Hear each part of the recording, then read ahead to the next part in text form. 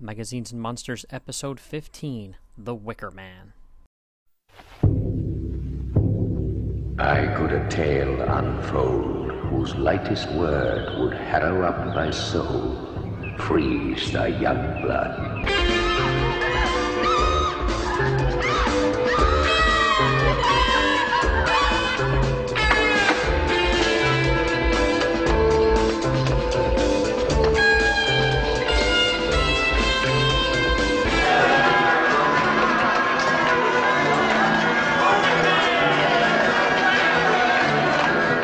I am here to investigate the disappearance of a young girl. Where is Rowan Morrison? If Rowan Morrison existed, we would know. I suspect murder. Sergeant, I've already told... In the name of God, woman, what kind of mother are you? That can stand by and see your own child slaughtered? You are the fool, Mr. Harry. You're liars. You are despicable little liars.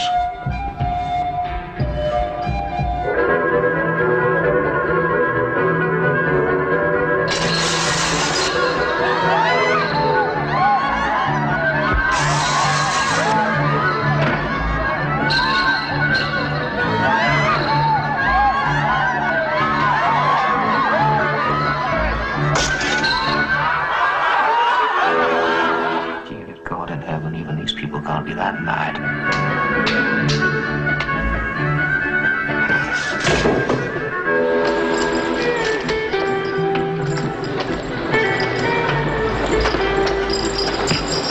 Where is Rowan Morrison? If Rowan Morrison existed, we would know.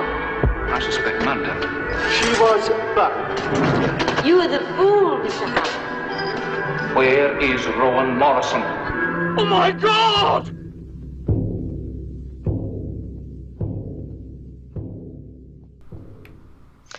Hey everybody, Billy D, aka Doc Strange here with another episode of Magazines and Monsters. And this one has been a long time coming. My podcasting partner from Into the Weird is here with me, and we are going to talk about another crazy movie, but actually two movies. So get ready and put your seatbelts on because it's going to be a wild one. How's it going, Herman?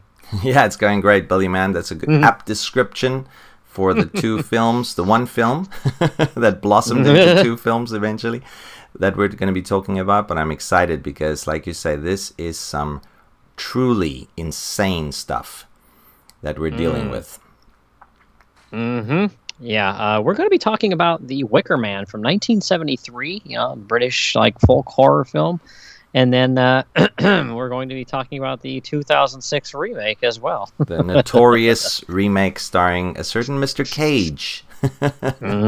Nicholas by name. Yeah, if you read Wikipedia, one of my favorite descriptions ever. In 2006, an ill-received American remake was released. Okay, I'll go you one better, right? On IMDb, a review states the following. It says, "This movie's so much fun. Nicolas Cage shows up on an island and starts screaming about bees. The end." Well, that's pretty close. Oh man, it's insane. Oh, it's great, but yeah, this is we've been talking about this one for a while, especially the original. We've been talking about this one for a while. Finally getting to sit down and record it, and it's going to be a lot of fun because we are huge fans of Christopher Lee. The movie itself is insane. There's a lot of wild stuff that happens in this movie, and we're gonna go nuts talking about it here. So when did you first see this one, Herman? Okay, this was since I'm already an older kind of guy, oldish, middle-aged, so this was very recent in my horror watching career. I probably only saw this 2 or 3 years before the remake was released. So let's say sometimes around 2003, sometimes around 2004, because growing up in South Africa, there was a lot of horror that wasn't really available.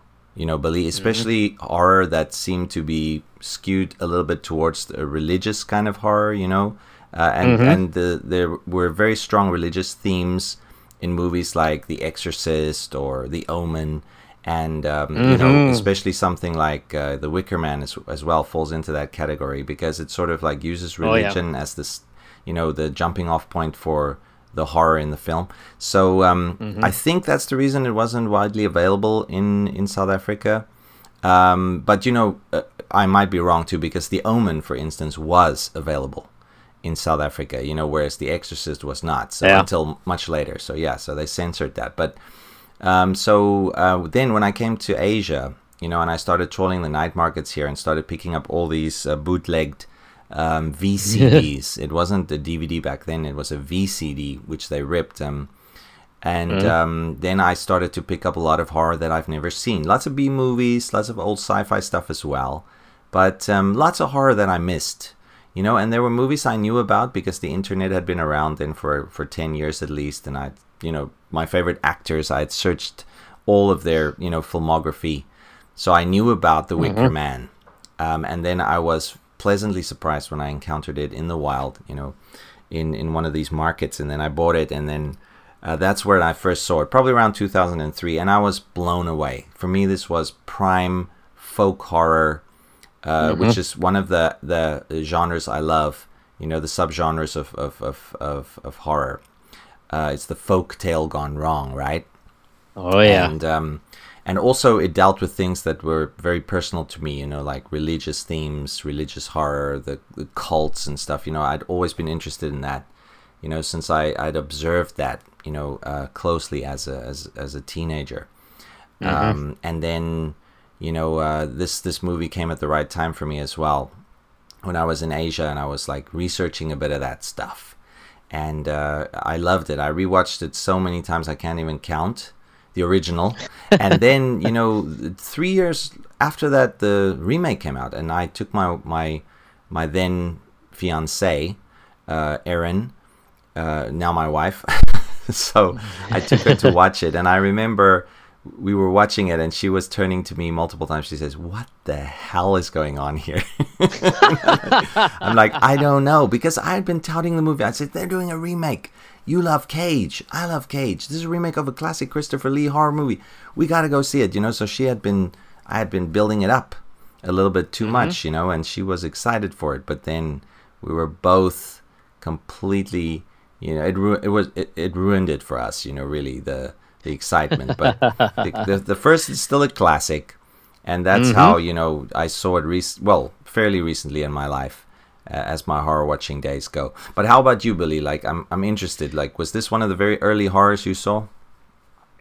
Well, you know, I gotta be honest with you. They, as far as I know, in the area I lived, this was not something that was ever that I saw on regular television. Because, you know, they would show horror movies on television, but usually Hammer or, you know, Universal stuff or some other offbeat, you know, sci-fi and stuff like that. But I feel like this movie was, even if you tried to edit it, is still too a little risque for me to have seen when I was a kid. So I can't remember, but it had to have been once the internet age came around, because that's when I really became a huge Christopher Lee fan and thought, well, what else has he been in? You know, other than the Hammer flicks that I had seen.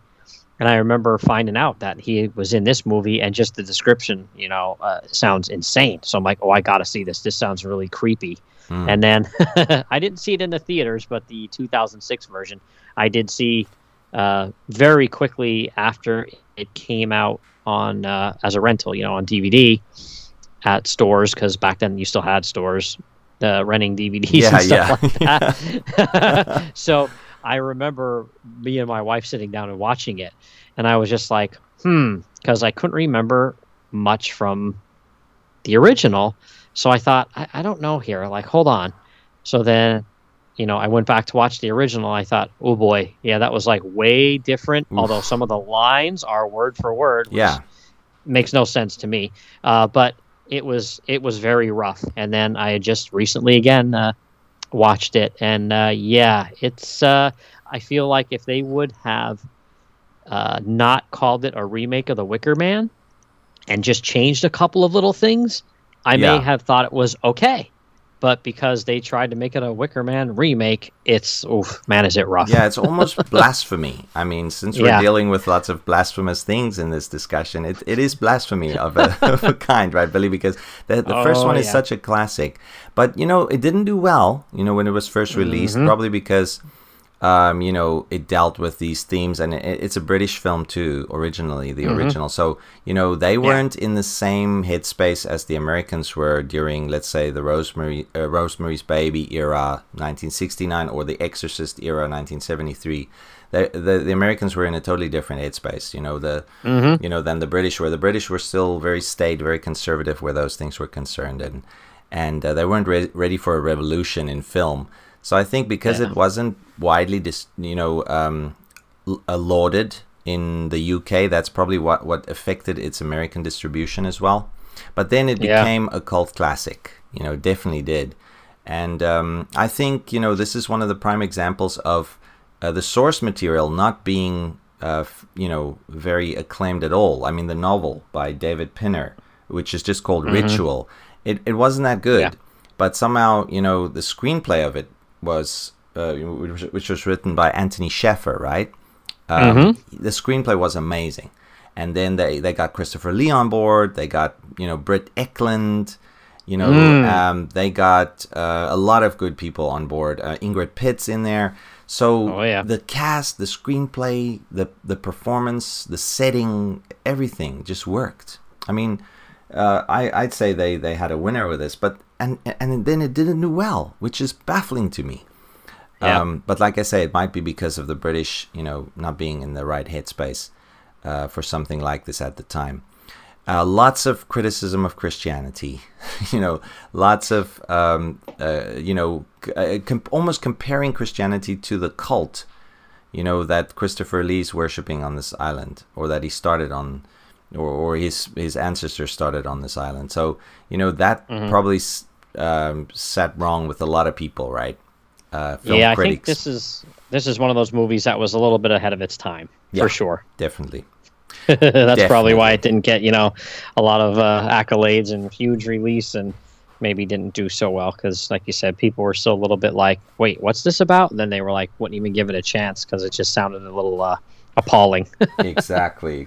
No, it's true. I mean, folk horror has always been appealing to some people if it's shown that Christianity wins out in the end. You know, like in movies like Blood on Satan's Claw and those kind of things, you know, where folk horror is shown, paganism is shown as evil and Christianity is shown as good.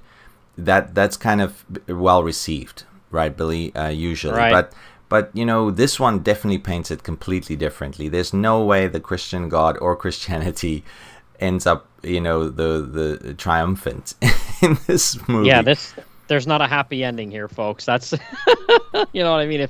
If there would have been a happy ending and, you know, the good person would have won out in the end, this would have been, you know, I'm sure it probably would have been a lot better, well received. We'll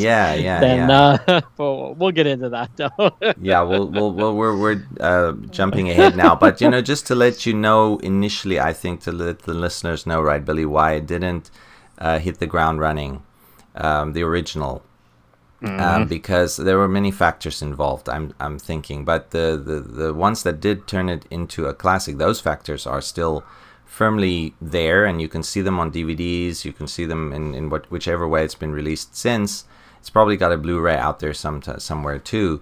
And you know, it's still a classic for those reasons. The great acting from people like Christopher Lee, the fantastic cast, and then the innovative use of you know, music integrated into this folksy setting, and also this feeling of dread that you've got. It's almost like you as a Westerner gets inserted into this alien environment of paganism where you go with the detective who's the main character, and you enter this alien realm and you start to feel dread, because what do we fear, right, Billy? We fear that which is unknown or abhorrent to us or anti-Christian. You know, that's been ingrained into us, right? That stuff is wrong, and now we're taking this road trip through it. So that's why it works. Yeah, it's pretty awesome. But Yeah, I mean, we can get into a little bit here. Like you said, the director was a guy named Robin Hardy. And then the screenplay, you said, was Anthony Schaefer, and then produced by Peter Snell, and then starring Edward Woodward as our policeman here. He's basically the main character in the movie. He's Sergeant Neil Howie, and he's an interesting guy. And then, like you said before, Britt Eklund, who's a super hottie. She's the innkeeper's daughter. Oh, man. And then She's like hot, a little small part for Ingrid Pitt too. I wish she had a little bit bigger of a part, but still, she was in there. And, she was her awesome self. And then Christopher Lee as well. He's Lord Summerisle, which is I think one of his favorite roles he ever played. I think he said on more than one occasion. yeah. He's gone on record as saying that because he could really espouse a type of philosophy, not particularly his own, but he said he would. Put himself into this character, and he would comfortably slip in and out of this role, which is not always the case with previous roles like the Dracula role and so forth, which he became tired of. This is one of the roles. I think it was also a pleasant transition from playing, a different horror villain and into this role for him. Yeah, he wants more character-driven roles. And I think that's why he went for stuff like the James Bond villain, Scaramanga in The Man with the Golden Gun. Funnily enough, Britt Eklund was in there too, right? She was the Goodnight, the Agent Goodnight, right? So they shared screen credits there as well.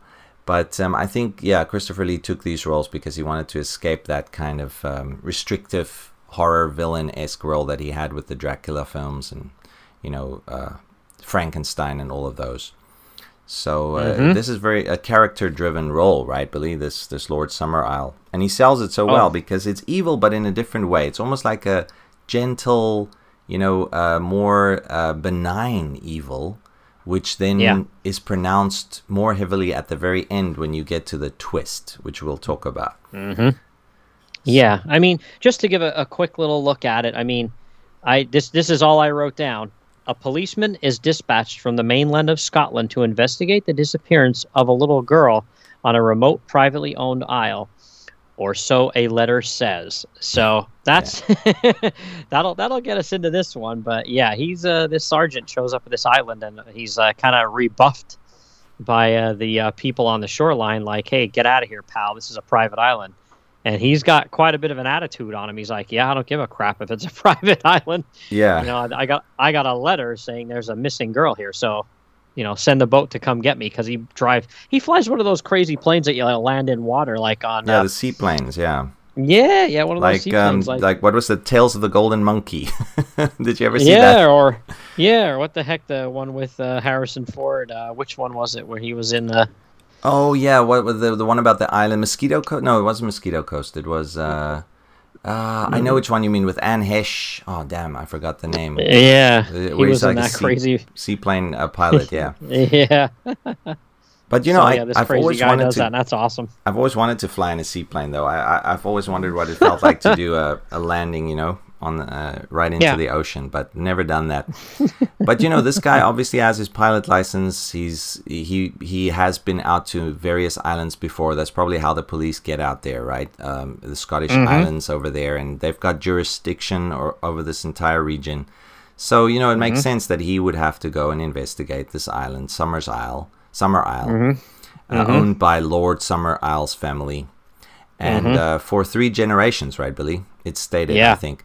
So he flies out there because he's received, like you say, the report of a missing girl from someone. It's anonymous, completely anonymous. He doesn't know who wrote the letter to him. So he goes there, but we're shown in the very beginning of the movie him being like a kind of a deacon in his church, or I think you would call it, where he is very religious, and he's got a fiancée. The fiancée admires his piousness. He's almost like a Puritan, almost, right, Billy? Because he believes in, no intercourse before marriage and all of that kind of thing. So he's very devout.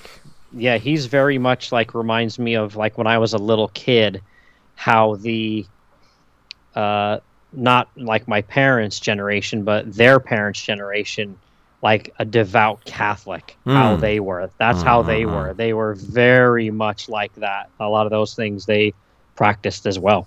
Yeah, I'm not sure if he's a Catholic, but definitely the fanaticism is there almost. Like maybe he's a very Protestant involved. I think he's a Protestant because he only references Jesus the whole time. Never any others. But it could be a Catholic too, because he mentions at various times, where are your priests? Where's your minister? Where's your priest?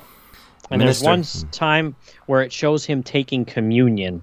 And to my knowledge, only Catholics or maybe Methodists receive communion that way. Oh yeah, Methodists do. Yeah. Like we yeah, are I think back those. Yeah, I think those two receive communion that way. Everybody else is just kind of like way more like, yep, here's your cup and here's your bread or wafer or whatever. That's it. Yeah, that's it. It's not. Yeah, you're not on your knees and receiving it from someo's hands like that and all.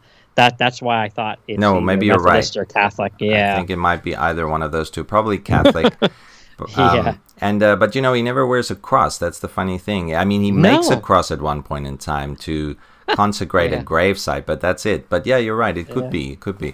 And the funny thing is, that's I think what sells this movie really well is the juxtaposition between a devout Christian and the other end of the spectrum, which is something similar to Christianity, but it's not Christianity. So that's where the two forces kind of come to blows in this movie. It's Christianity versus paganism. And he doesn't know that that's the battle he sets out to fight in this movie, because he's just there to do his police duty, which is to find this missing girl, Rowan Morrison, right, Billy, the missing girl that's been reported. So like you say, once he gets to the island, he wants to he doesn't dock his plane. He anchors his plane nearby, and then he asks for a boat, for a dinghy to be sent over to ferry him to the shore. And then the folks are reluctant to do that, but he identifies him as a police officer. So for that fact, they're kind of obeying him, but reluctantly. And then he makes it to the mainland, and then he speaks to these fishermen, showing them the picture of the girl, and they all say, nope, never seen her, don't know, she's not from this island. And they do identify the mother, though. There's a Morrison lady, living, Willow, right? Willow Morrison is her name.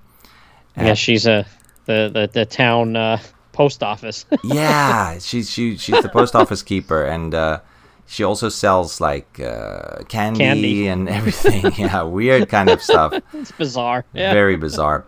And then he heads over there, but as he heads off, there's the classic line of, "It's not her daughter, though."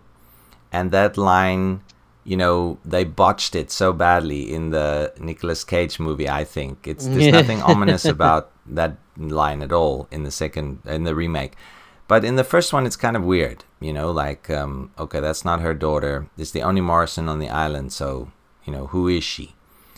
So, so that's where things start to get strange. That's the first, I think, sign that we have that there's something weird going on, right, Billy? It's May. The mother is May Morrison. I'm sorry. Oh, sorry, that. May Morrison, not Willow. Yeah, Willow is the name of the innkeeper's daughter, isn't it? Yeah, that's our honey Britt Eklund. Britt Eklund, sorry. Yeah. That's right. So I was thinking of the remake. The remake tainted my memories there for a second, because the mother is called Willow in the remake, right? Yeah. Yep. So, yes, then things start happening, right, Billy? He shows up, questions the mother at the post office, who's got a younger daughter, by the way. And she says, no, she doesn't know who the Rowan Morrison is at all, and it's not her daughter. And, then briefly, while she's out dealing with a customer, and after the sergeant has been acquainted with her younger daughter, he sees her coloring a picture of a hare, right, Billy? And then he asks her, do you know Rowan? Because he's suspecting that, something might be off here, right? Because the folks don't really seem genuine when they say they don't know this girl. And she says, of course she knows Rowan. And then he starts thinking, okay. And then when he asks her more, she says, Rowan's in the fields. She's a hare. So we're like, holy moly, are we in Insane Town already now? or what's in the water that these people are drinking, because this is some pretty crazy stuff already. Oh yeah. So okay, Rowan is a hare. This cop's confused, but you know he needs to question more people. So now we get to a very seminal location in the movie, Billy. What is the name of this inn? Oh, it's the best. The inn is called the Green Man. Yeah, and it's got one of these classic, you know, logos. What would you call it? This sign on the, you know, which is the image of the Green Man, who is one of the Irish or Scottish or Gaelic gods, you know, of you know, Old Britain. You know, you've got these classic pantheon of gods, you know, similar to the Greek and the Norse gods. You know, I've always loved those gods too, you know, the Anglo-Saxon mythology. And the Green Man is one of their, you know, deities. You know, he's like a forest god, you know. And that's the name of the inn. That already shows you, hey, this is paganism all over the place. Yeah, it's a symbol of rebirth. That's what the Green Man is all about. And in fact, yeah, that's a theme that runs through this whole movie, right? The rebirth. Yeah. Yeah, because eventually they get to is that when you die, they don't really think you die. You kind of, you know, your spirit goes into like the trees and the animals and stuff like that. Yeah, exactly. It's not like you know, you're really dead, like, you know, we typically believe as humans. Yeah.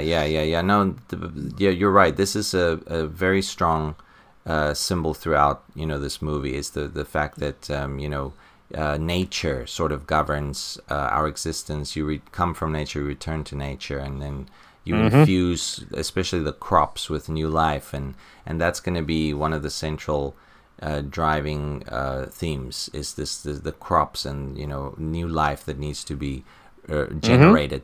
You know, so this Green Man Inn, though, Billy, it's a fascinating place because it's filled with these ribald drinkers, horny as hell. It's great. It's great. Yeah, this is the first look we get into how unnerving it is to be at this place for Sergeant Howie, because they start singing a song when the innkeeper introduces his daughter, and it's pretty naughty song. Yeah, very naughty you song. You can see it's unnerving to Sergeant Howie just for them to be singing about basically sex. yeah, they're singing about that. And you know, the innkeeper, the father, he doesn't care. He sings right along with them. What? Sergeant Howie is offended, you know, but he doesn't say anything yet because he's just arrived, but he sees there's something wrong on this island. And here is yet another example of what's wrong. These bawdy men, you know, lusting after the innkeeper's daughter, but the music is surprisingly good. Right? These folks are all highly trained musicians and great singers, because that's another thing that makes this movie work, right, Billy? The seamless integration of the folk tunes, the folk music at various points in the movie. And you know what? Even though it's very upbeat and weirdly uplifting, these songs, it is horrifying too, because, you know, if you put something that jaunty next to scenes of horror, what does it do? It's completely... It's creepy. Disharmonious. Yeah. It's sort of like a dissonance, you know, the word dissonance, you know, which is, it doesn't harmonize with what you're trying to make sense of, you know. It's creepy, yes. It creeps you out because there's some kind of harmony to the whole thing, you know. It doesn't gel well. So that's what the effect... Yeah, the effect this movie has on you with these tunes. Yeah, it really throws you off. Yeah, and then that very night, right, he's in his room and he's looking through the window. You know, well, he kept the window open. You know, he's writing in his journal or something. And then he sees someone down in the garden. And it turns out this is the person who's Lord Summerisle, the great Christopher Lee. And he's got a young man with him. And he's calling to Britt Ekland's character, Willow, who's rooming basically right next to... her room is right next to the room that Sergeant Howie's in, right? Sergeant Howie, yeah. So he hears this entire conversation, and basically it's a booty call, you know? But Lord Summerisle's providing the booty, you know, to Britt, to Willow. And he says, I've got this young man for you. And she says, oh, well, bring him up. Let him come up. You know, and then Sergeant Howie can't go to sleep. Why is that, Billy? Well, Britt decides to do a little dance. Yeah, later on you she's know, gonna do a full-on striptease, for Sergeant Howie's sake. But right now it's just Brit and the little guy getting busy on the other end, on the other side of the wall. Uh-huh. Yep. Yep. Oh man, it's insane. So you Yeah. know that's his first night on the island, and it's completely discombobulated the poor sergeant. But you know he doesn't let that stop him from doing his duty. I mean, the next day he does give a bit of a scornful glance to Willow as she's cleaning the tables, right? But you know he hasn't tongue lashed anyone yet. That's coming later Yeah. when he gets to the school. Oh my god. Oh my gosh. Well, on his way to the school, he sees a bunch of boys with a teacher, Oh yeah. and they're out in like a field by the school singing a song. And when you really listen to the lyrics, eventually you're thinking, what in the world are these like kids singing about? Because, you know, some of them look pretty young, maybe as young as like, 8 or so. And then some are a little bit older than that, but they're singing this song and you're like, are they singing about sex? Yeah, and they're they singing are. about humping. Yeah. Yeah. It's a song about then he humping. goes, yeah, then he goes in and starts watching the school teacher, unbeknownst to her, with the girls, because it's segregated classes, and she's teaching the girls, and what's she teaching the girls about? Phallic symbols. Anybody? Yeah. Phallic symbols. Yeah, and Sergeant Howie is like, what in the world is she talking about? And she's like, yes. Then he hears the teacher say, yes, the penis. And he just like, you can tell he's He ready to loses blow it. his lid like, yeah. He's like, what is going on in here? Yeah. Now he pulls her aside first, right, Billy, because he cannot stand this anymore. So before Yeah. he starts addressing the class, he takes the teacher aside and he says, you can be assured that I will report this to the mainland, this indecency, this corruption of the young, right? This class that she's teaching about, male sex organs, basically.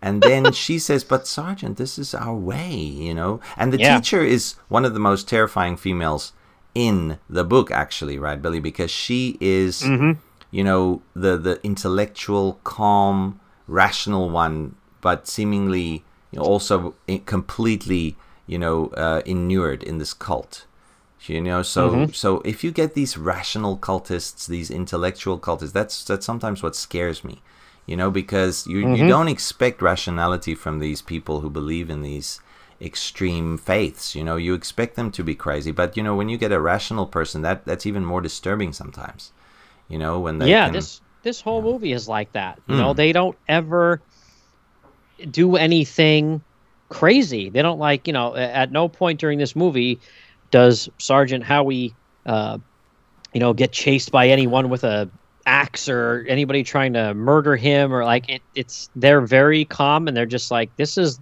the way we are here. At no point is it a joke or is it just a ruse and something else is going on behind the scenes. This is just how they live here. They teach their kids about certain things and they live a certain way. That's just the way they live. It isn't like it's a put on. Yeah, exactly. I mean, it works havoc on Sergeant Howie because we know that he's this Puritan Christian. Yeah. But it's obviously also works havoc on us as the viewers. If we were raised Christian, right, Billy, this is something very disturbing. Well, yeah, it's very much against the norm that probably 90% of the world, no matter what religion you are, like you look at any religion, none of them are teaching their kids about stuff like this. Yeah. So it's very, very wild. Yeah, of course, the old pagan religions did, but there are still religions nowadays that do teach this, right, Billy? It's just, it's not widespread, like you say. No, they're a big, major minority. They're a major minority that teach about that kind of stuff. That's right, man. That's right. I mean, so obviously since during the 70s, early 70s especially, England was known as a Christian country. And, later on in the early 80s, we would get Margaret Thatcher, and she would even push those views further into law, like where you had, religious laws and, so obviously he does have some say here, Sergeant Howie, if you think about it, since he does have jurisdiction over these islands. They just don't care. Lord Summer Isle, he doesn't care. But Howie also doesn't care for Lord Summersisle, because every time he wants something, some information, especially written or documents, or then they say you need Lord Summersisle's permission. But he doesn't care for that. He just completely steamrolls over them and takes what he needs, like the register in the classroom, and he finds that Rowan Morrison was a student. And then, this is just after he came into the classroom, like I mentioned, and sort of scolded the teacher, right, for teaching, and threatened her with the law and being arrested if she keeps teaching the kids these things. But he firmly believes that he is the law here, and they have to follow his commands, and he thinks that he has power here still, but it's actually a completely separate fiefdom almost, run by Lord Summersisle, and it's cut off from the mainland. They're shown as completely self-sufficient here, which is not the case in the remake. The remake, they need deliveries from the mainland, but in here, right, they're completely self-sufficient, so they probably haven't had contact with anybody in ages. You know? And so the mainland doesn't care about them. The fact that Sergeant Howie is here now, and he cares about things like religious education, and the fact that nobody is a Christian, that shows that this is sort of like an undiscovered little pocket of humanity. And now Sergeant Howie's coming to realize truly how out of his depth he really is. But we haven't really come to realize that yet, even when at this point in the movie. And that's where the horror stems from, right, buddy? It's like you're this alien environment that you're suddenly presented with, and how that affects you as a Christian. Yeah, it's definitely way more remote feeling and frightening because of that in the first film, for sure. Now, just a quick aside, I did ask my wife how she felt, because she also saw the original with me. And then she saw the remake, and it didn't have any effect on her at all. It's the same with The Exorcist. It's not scary for her. Things like this. Because she wasn't raised a Christian. She wasn't, indoctrinated into the Christian religion. Like all religions are indoctrination, if you think about it, Billy. Because kids learn this stuff when they're young, and when we're kids, we're very impressionable. So we take in what is given to us by adults. That's just a natural way for us as a communal species, society to be. We learn from our elders, and whatever they say, their word becomes a part of ourself, our being, our identity. So that's indoctrination for me. Unfortunately, that's how religions propagate is by getting them when they're young, right? So now to have that as part of your core, and then to see that challenged and shaken in this film, that is where the horror stems from, right? Yeah. That's what generates the horror in this movie, and that's why it's so effective, I think. And that's what's happening to Sergeant Howie in real time as you're watching this movie. You are him, We are him. So what happens in this classroom, Billy? He confronts the teacher, and then he talks to the students, and he asks them if they know who Rowan Morrison is, the missing girl. They all say no, even after they pass along her picture. And then what does he do? He sees an empty desk, right?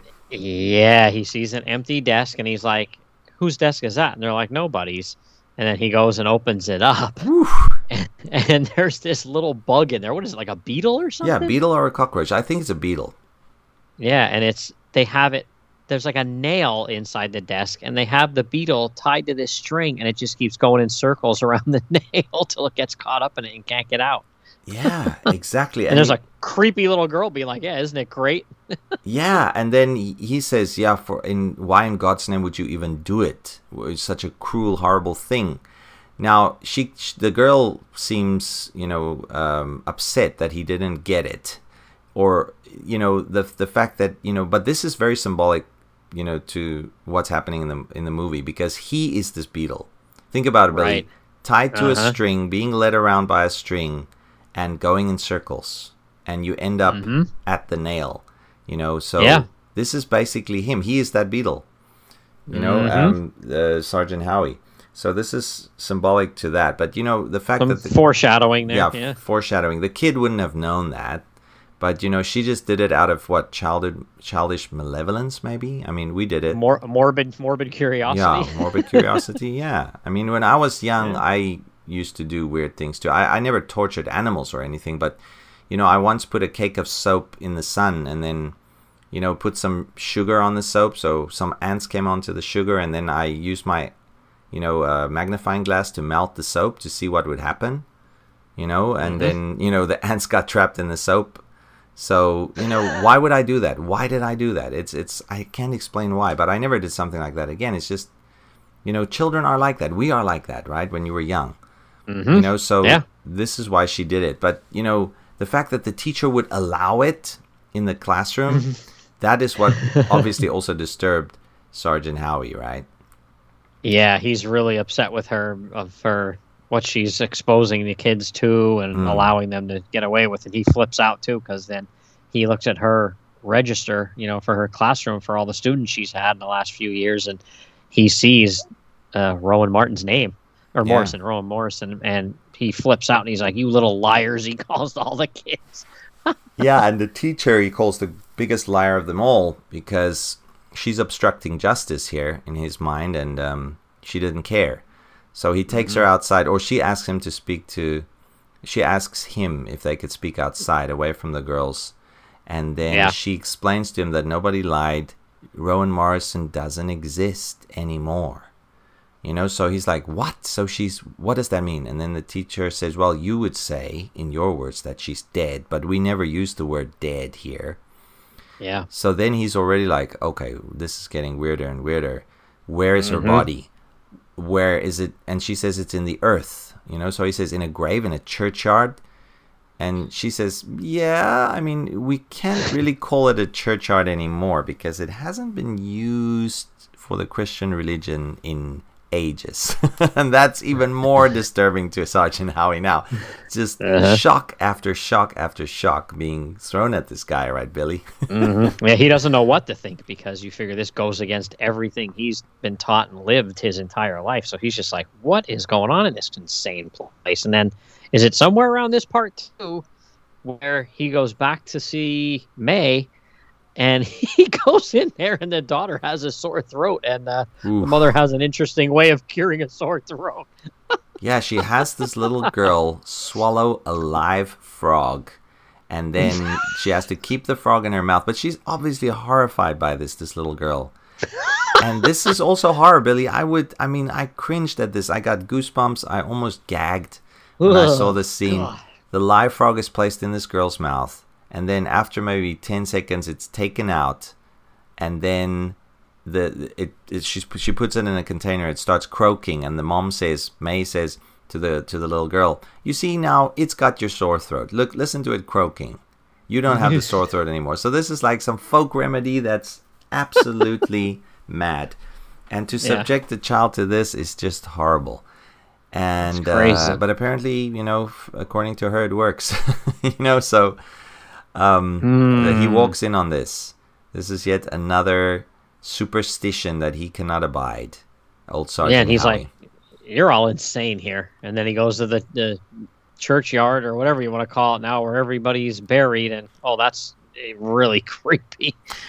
Well, gosh. One thing we forgot to mention, right, Billy, is the previous night, as he took a walk outside, right, he saw everybody fornicating. Well, all the young people fornicating in the fields, right? And then after that, it was, Willow, his next door neighbor, with the young man who kept him awake all night, right? So he already knows this place is very disturbing. And then when he heads towards the graveyard, which is in this ruin of a church, he finds on top of Rowan's grave this offering of fruit, so obviously very pagan for him. He scatters that, but not before he sees a lady breastfeeding a child in the graveyard, which is very disturbing, right, Billy? If you walk into a graveyard, you see someone breastfeeding in the graveyard on top of a grave. That's creepy. Even though I'm not religious, that's still going to disturb me. It's not blasphemy, but, of course, if you're a Christian, it is blasphemy, but maybe.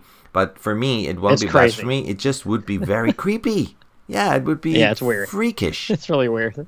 And he just looks at her like, "What are you doing?" Yes. And she's and then not. he finds that Yeah. the tree. There's like the guy. He finds some crazy dude that's like the caretaker, and he plants trees over everybody's grave. Yeah, yeah. And that's why everybody seems to have the name of a plant. You know, willow, there's rose, you know. So that's one of what they believe here. This part of this religion, which never has a name, you know, it's just an old pagan religion. They worship, for instance, the god Nuada of the sun. That's one of the gods. And then, of course, the green man being another god, the Dagda, maybe, you know, so... You know, and the goddess of the fields, who's you know, responsible for the growth of their crops, which is very important to the story later on. Basically, this guy, you know, he plants trees because they believe you become a tree, or you become part of nature. Again, in a different form, your life continues. So, you know, makes an interesting kind of sense. You know, Billy, I can see why a religion would grow out of this belief, you know. Life, you know, propagating life. I mean, think about it. I mean, if a dead body lies in the fields, it feeds a whole ecosystem of creatures who subsist on that dead body, and then breaks it down and returns it to the earth, and then that part of the earth becomes fertile. But you know, to build a religion around this is a very human thing to do, you know, because there's no need for all this ritual and all this you know, speculation, you know, that a sacrifice would lead to renewal of crops. You know, that's a very human thing to do. It's like we see causality in things that don't actually exist, you know, things that that don't matter. And that's one of our curses as a human, as humans, with these brains that we have, you know, and our psychological dispositions. And you know, the more intricate your machine, the more prone it is to these intricate little errors. And that's the same with our brains. Like you know, we see patterns, you know, Billy, but unfortunately we also see patterns that aren't there, because we're constantly looking for maybes or for might be's, you know. So that's what's happening here with these people. They have this intricate set of rituals, and just like the Catholic Church and all churches, you know, you have this set of rituals that take on a meaning, and you have to keep doing it. It becomes like a compulsion. Right? But does it actually have any tangible results later on other than your own self-gratification? No, it doesn't. It's like a placebo, right? You know what I mean by placebo? It's like something that sets your mind at ease. But, you know, if it comes down to physical results, it's actually just like the roll of a dice. You know, there's a 50-50 chance that, you know, your sacrifice to this nature god might improve the crops. It's not a 100% assured chance that this will happen, you know. So you know, and that's the horror of this. It's showing Sergeant Howie that, hey, this, even though it's radically different and horrifying to him, this religion is very similar to his own religion, you know, actually, in many respects, because it's, you know, got the same kind of results at the end, right? Or lack of results. So you know, he this guy is very funny, this caretaker. You know, he's got this sense of humor about him, because he's at the grave of Rowan Morrison, and then of course Sergeant Howie's like starting to think, like, how did she die? Nobody's telling me how she died. You know, so I want to find out. You know, he suspects foul play. He suspects that it might be because of this weird pagan religion that she died, right? I mean, he can't really articulate it yet, but that's why he wants to exhume the body. So to do that, he must speak to the man himself. And who's that, Billy? That would be Lord Summerisle. So, up until this point, we haven't seen him.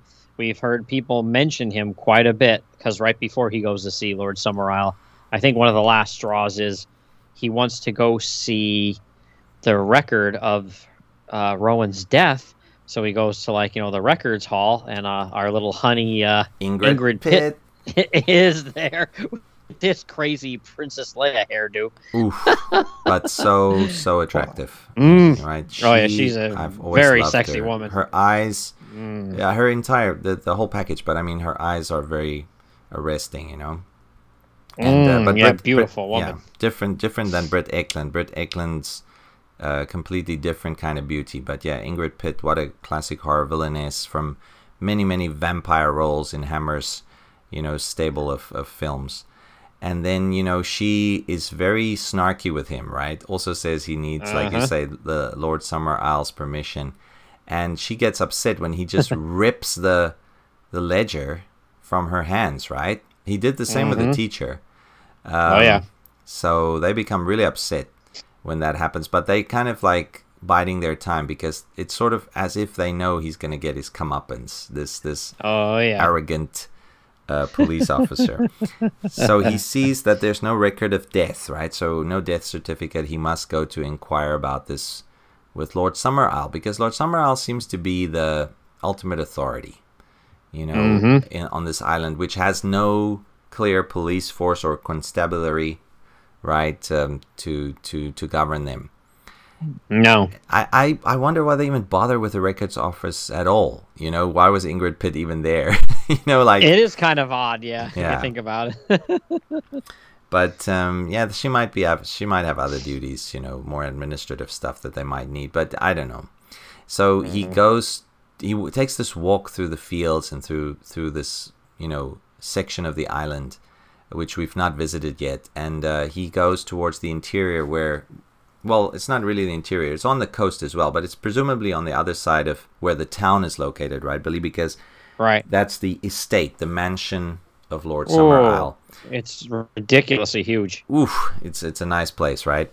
And then on his way there, though, he walks past this dolmen or this Stonehenge structure. What happens there, Billy? That's the part we mentioned earlier with the song.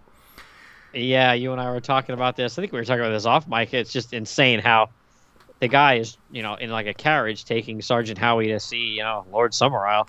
And all of a sudden he hears this singing and he looks over. And like you said, there's like this Stonehenge type, area. And there's, I think it's the blonde-haired girl, the woman who's like Lord Summerisle's like right-hand lady, I guess you would call her. And then there is probably, I would say, like a dozen? Yeah. A dozen naked women sitting in a circle, and then they all get up and start like singing this song and jumping around and dancing in a circle, and then one by one start jumping over a fire. Yeah, naked jumping over fire. Jeez. It's insane. It's crazy. It's really crazy. Yeah. Now, later that's going to make for some good conversation between Sergeant Howie and Lord Summerisle. But so he's very perplexed when he sees this, is our Sergeant Howie. And then he is admitted into the mansion or castle of Lord Summerisle. And then, he's shown into the sitting room area. And he walks around. And it seems Lord Summerisle was just chilling in front of this fireplace, but on this giant armchair, which you can't see, anybody. If someone sits in this armchair and you're walking into this room, and the armchair's back is turned towards you, you won't see anybody sitting in that chair, right? And that's just what he bargained for, right? To surprise the sergeant. But the sergeant looks out through the window again, and he looks at these naked women, running around this dolmen and these Stonehenge structures. And that's when Christopher Lee makes himself known. And he says, "Oh, do you find the sight of the naked young people refreshing, Sergeant?" Christopher Lee, he knows. Damn. This is offensive to Sergeant Howie, but he also knows Sergeant Howie's a heterosexual man as well. So there's the titillation there as well. Exactly. So Sergeant Howie's very offended by this first introduction, and he says, "No, and in fact, I'm not. I'm offended. I'm appalled. How could you allow this to happen?" And then Christopher Lee's answer is to go to the piano and to play the tune of the song that they're singing to the sergeant, saying, "Oh, they so love their tunes." Yeah, I think it's almost like, do they explain it, or is it just implied that it's like almost like a fertility type thing? Yeah, it is a fertility type thing. He explains it to Sergeant Howie, Lord Summerisle does.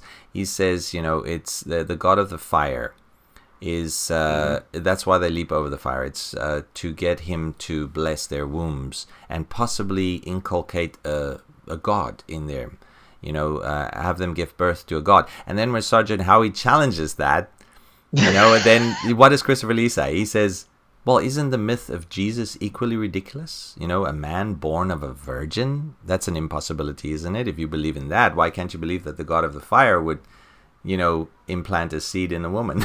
And it's like, holy moly, it's true.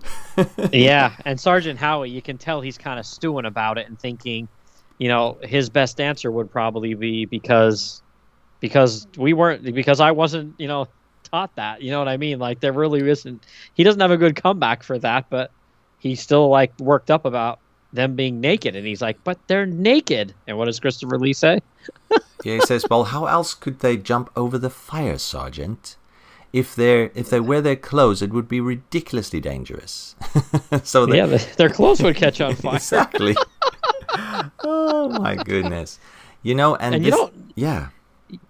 know how to take Christopher Lee either, because the way he's responding and talking to Sergeant Howie, he kind of always has like a smirk on his face. So you don't know if it's because he's knows that this is kind of, I don't want to say torturous for Sergeant Howie, but he knows this is bothering him and he's enjoying it bothering him, or is it because Christopher Lee is like really like the head guy and he's just like a creep, and maybe he doesn't really believe in all this paganism, and he's just like you don't know when you're watching this movie for the first time like what road this is going down, if they all really believe this or if this is just some kind of put on or what's going on, because Sergeant Howie's like, he's the norm and he thinks this is all crazy, and again, most people would think this was a little off kilter.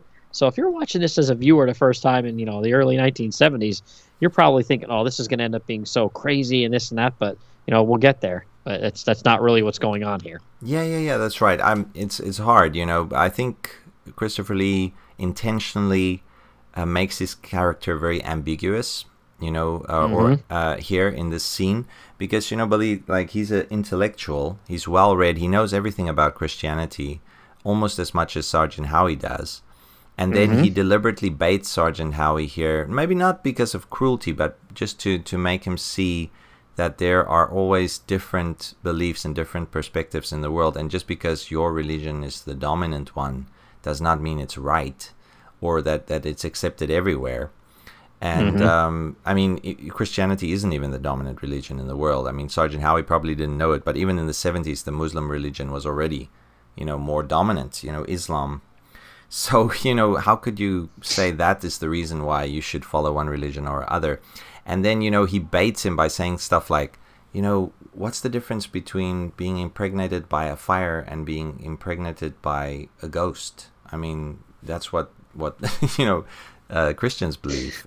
Like, this woman was impregnated by this force. So what's the difference between that and a fire, So Sergeant Howie is highly offended by that. So the conversation keeps going south. But, then it becomes worse, because when Sergeant Howie keeps pressing him, Lord Summerisle, like, how could he allow this? Why hasn't he taught the people on this island about Jesus, about the true God, right?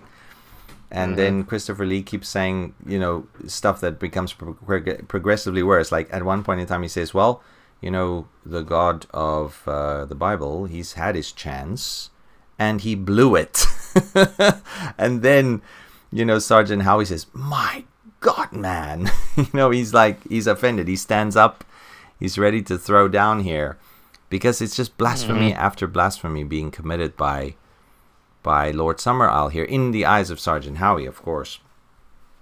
And Sergeant Howie is so worked up that he won't even entertain having a conversation about different beliefs. He's just no, this is the way it is, and he wouldn't even entertain.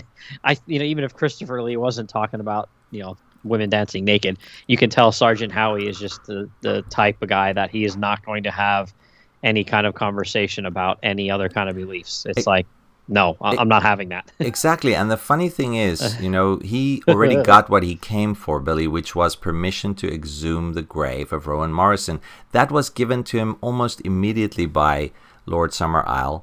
And then Sergeant Howie's the one who started pressing the whole thing about how could you allow these pagan practices on your island. And then, he didn't get the answer he was looking for. He got a severe drudging of his Christianity, a drubbing, I should say, by Lord Summerisle. Christopher Lee, so Lord Summerisle then, though, he does go into the history of his grandfather or great grandfather, and how everything got to be the way it is on that island. It's not like this happened overnight or anything like that. It's been that way for generations, and he kind of says to him about like how it all makes sense to them because that's the way they were raised. And it's like, you know, if you think about it, it's not that off kilter. No, It's to be that way. Yeah. Well, I mean, it depends. Like what were their motives, right? I believe it seemed that Lord Summerisle's grandfather, he was a scientist, he was a botanist.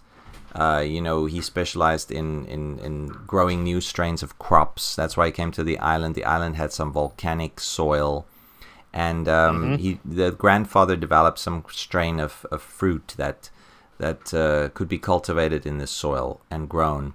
Yeah. And then the grandfather's, well, the father of Lord Summerisle, he then became more of a religious fanatic. He started the cult on the island of the old gods that supported nature and growth and flowers and crops.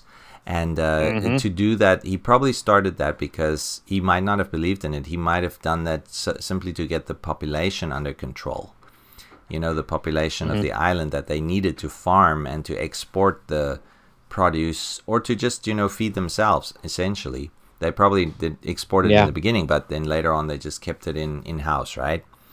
And then Lord Summerisle is a mix of both. He's a mix of his grandfather and his father.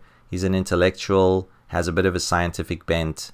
He's a philosopher, but then he's also, well, seemingly a religious fanatic. He never says he believes, but later on in the movie, in this conversation he doesn't, but later on in the movie he does.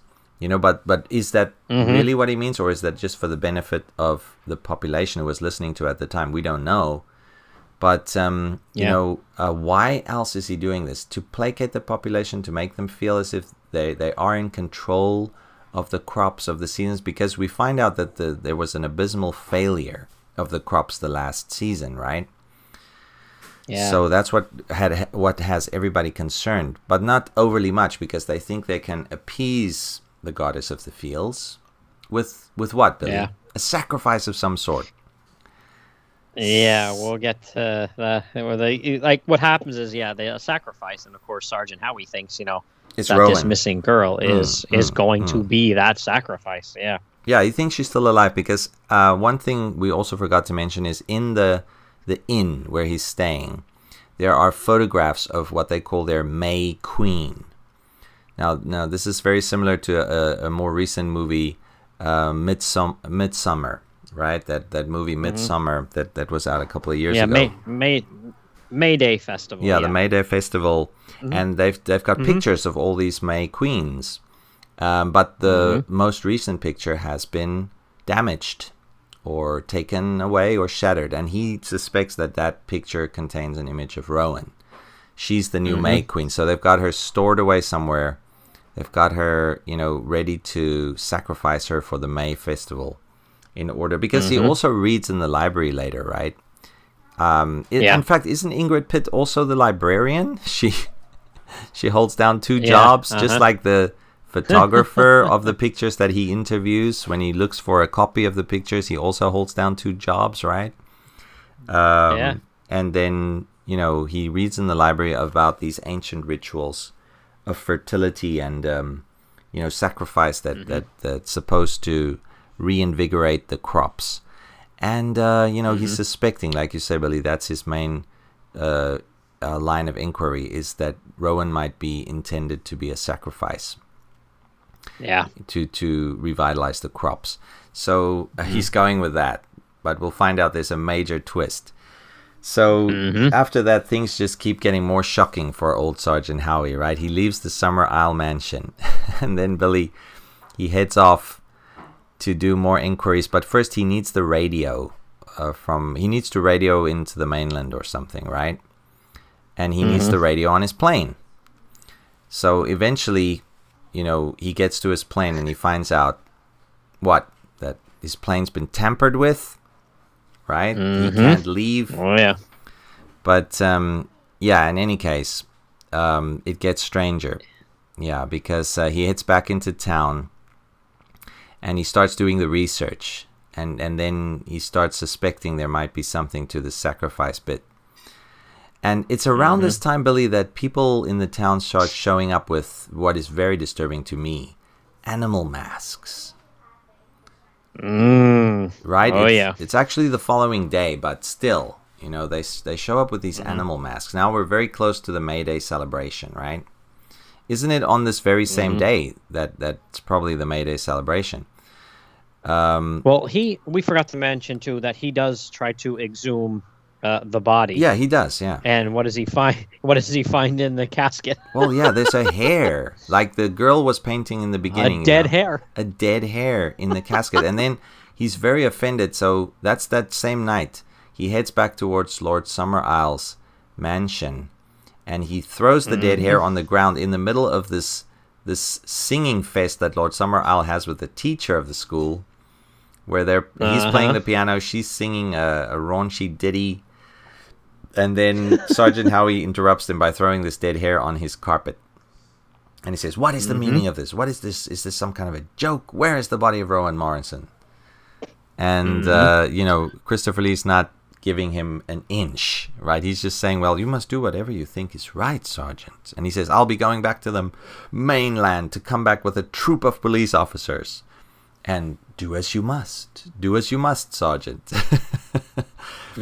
Oh, my goodness. He plays it very cool. Does Christopher Lee, right, Billy? And the sergeant leaves in a huff. You know, the threats didn't bother Lord Summerisle at all. He just heads straight back into his rendition, his piano recital there. My goodness. So the next day is the May Day celebration, right, Billy? The next day is the day, like we said, when he heads towards his plane.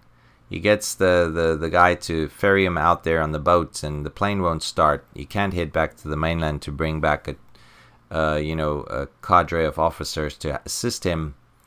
So he decides to do it himself. But he suspects that there's been sabotage to his plane, and that's when we see the animal mask people appear, right? And they hide themselves. But he searches not every house, but he says he's going to search every house, right? And the morning of the May Day celebrations, and he can't find, but he finds a couple of weird things, right, Billy? Do you want to speak on that? He finds Ingrid Pitt, the librarian, in a very compromising, she's taking a bath? Right? Yeah, which, hey, you know, that's not a bad thing.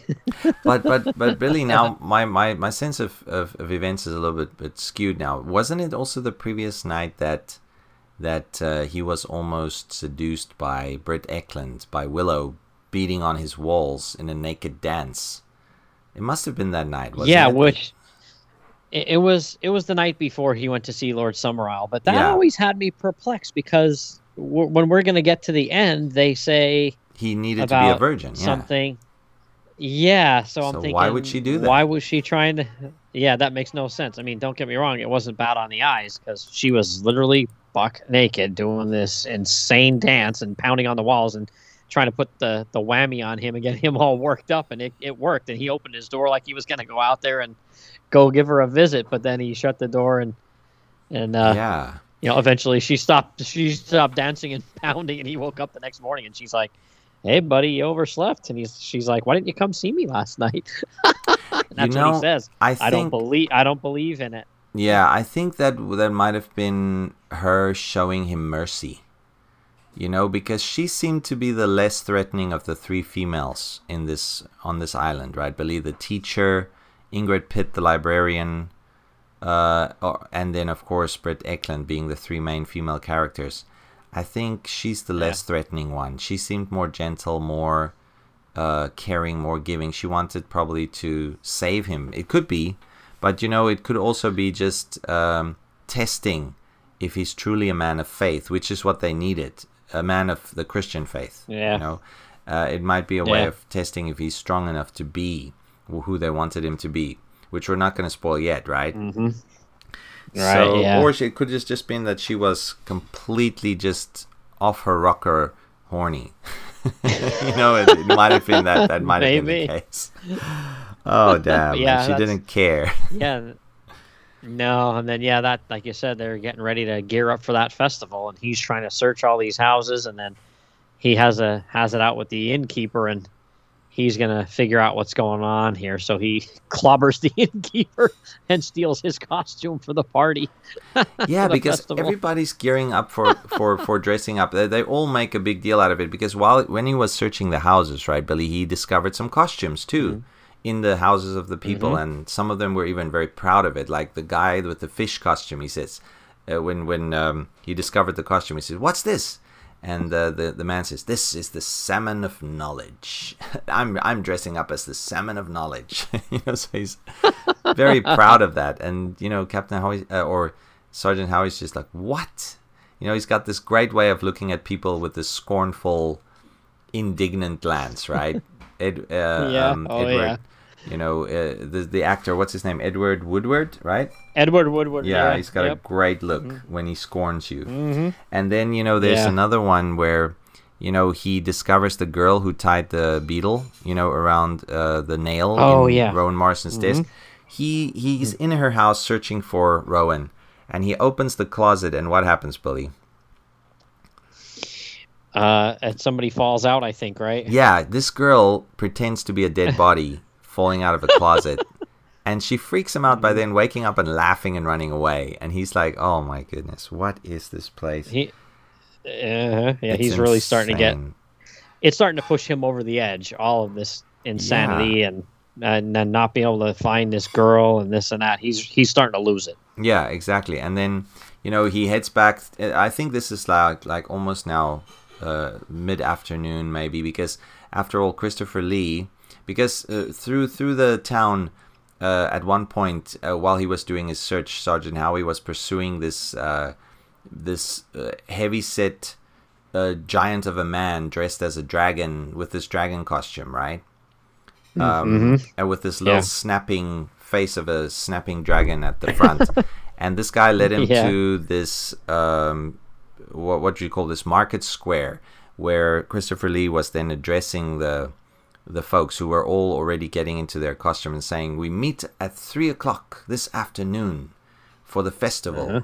And then he gave them some, and then he said, "After that, we're going to the beach." And, so Sergeant Howie knew about this because he was led to this market, possibly purposefully by this man in the dragon getup. And then he was tired, so he retired to his room for a bit of a nap. And during this nap, the innkeeper and Willow, the daughter, started to conspire. And they say, "We don't want him around for the May Day celebrations." But they did it, in earshot of Sergeant Howie with an open door, not yet asleep. But they, might have thought he was asleep. But later on, we'll find out that was not the case, right, Billy? So they said, "We got to make sure he doesn't wake up." So she puts what is called the Hand of Glory next to his bedside table. Now, Billy, the Hand of Glory pops up in lots of folklore and lots of, stories of witchcraft and magic lore.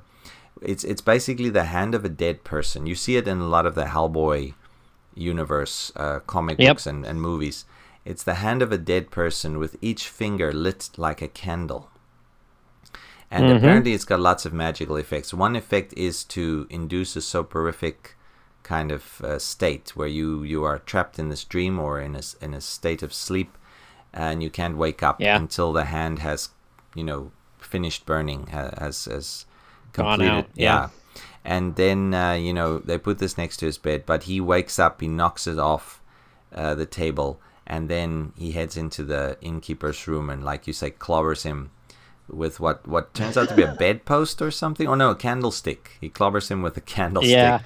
And then, he dons the costume of Punch, the Fool, which is the innkeeper's costume, right? Punch the Fool. Yeah. Oh, yeah. And then I love it. He joins the procession, right, Billy? Because the costume is complete. It disguises him completely. So he joins the procession, and with Christopher Lee at the head, dressed as some kind of a weird shaman-esque, I don't know what Christopher Lee was dressed at, but it looked like the front man for a weird heavy metal band.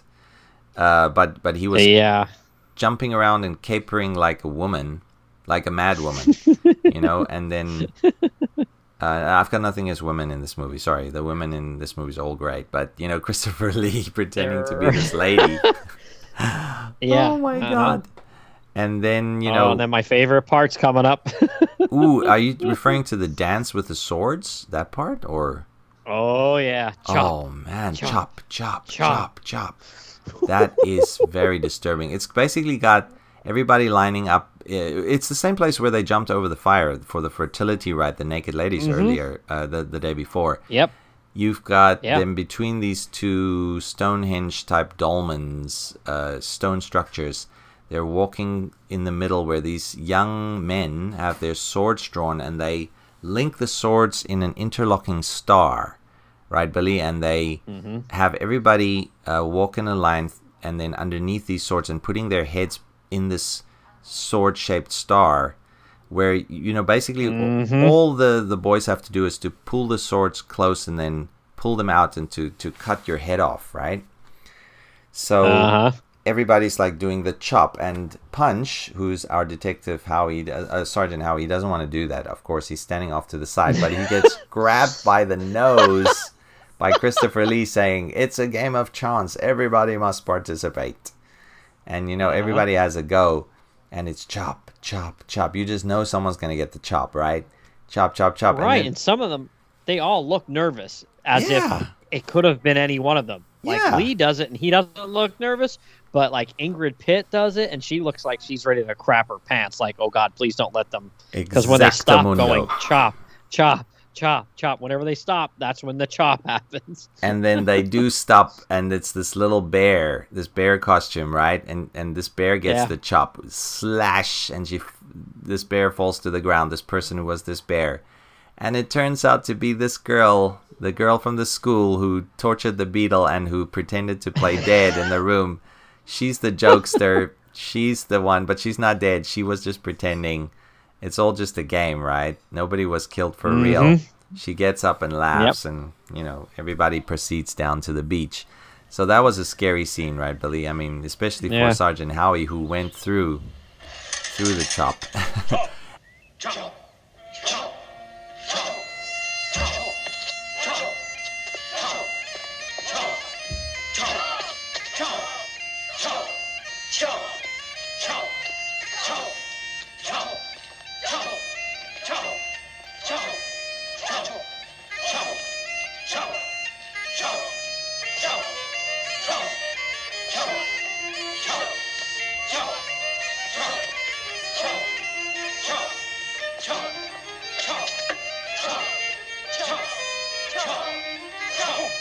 Everyone must go through, McGregor. It's a game of chance, remember? And then they end up on the beach, and this is a very interesting scene. They sacrifice, well, is this a sacrifice? I guess for an alcoholic, this might be a terrible sacrifice, right? They end up broaching these casks of mead and rolling them into the ocean to inebriate the god of the sea. As a thank Aquaman's you. drunk. Yeah, Aquaman's getting plastered that night. Poseidon's drunk off his nut. You know, Namor is having a whale of a time. And, you know, Triton's, you know, in his tub, you know, singing sea shanties. You know, they're all getting drunk. So thank you, Lord Summerisle, for this bountiful, you know, offering of alcohol to the oceans. And then after that, it gets weird because there's a cave on the beach, right, Billy? And who comes out of the cave? A young girl, and it's Rowan Morrison. Yeah. And immediately, you know, Sergeant Howie he doesn't discard his disguise yet, but he acts out of character and runs towards, you know, Rowan, and he grabs her and runs with her into this cave and says, "I'm here to free you. They're going to sacrifice you. Come with me. I'll save you."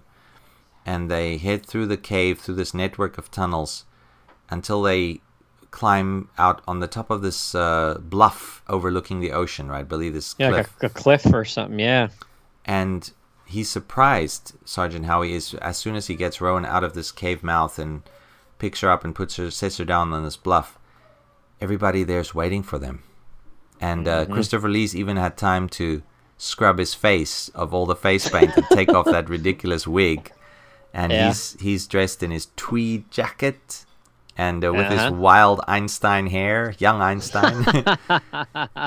And the whole cast is there, basically, of the entire island. Mm-hmm. And what is revealed to Sergeant Howie, especially after Rowan just abandons the sergeant and runs towards Lord Summerisle and her mom and says, "Did I do it right? Did I do it right? Oh, you performed brilliantly, my child. You did a wonderful job." So what is revealed to the poor sergeant here, Billy?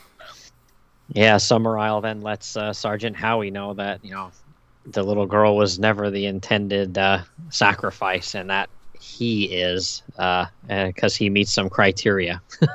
Exactly. They don't want to sacrifice a little girl. They need somebody that comes of their own free will and the servant of a king.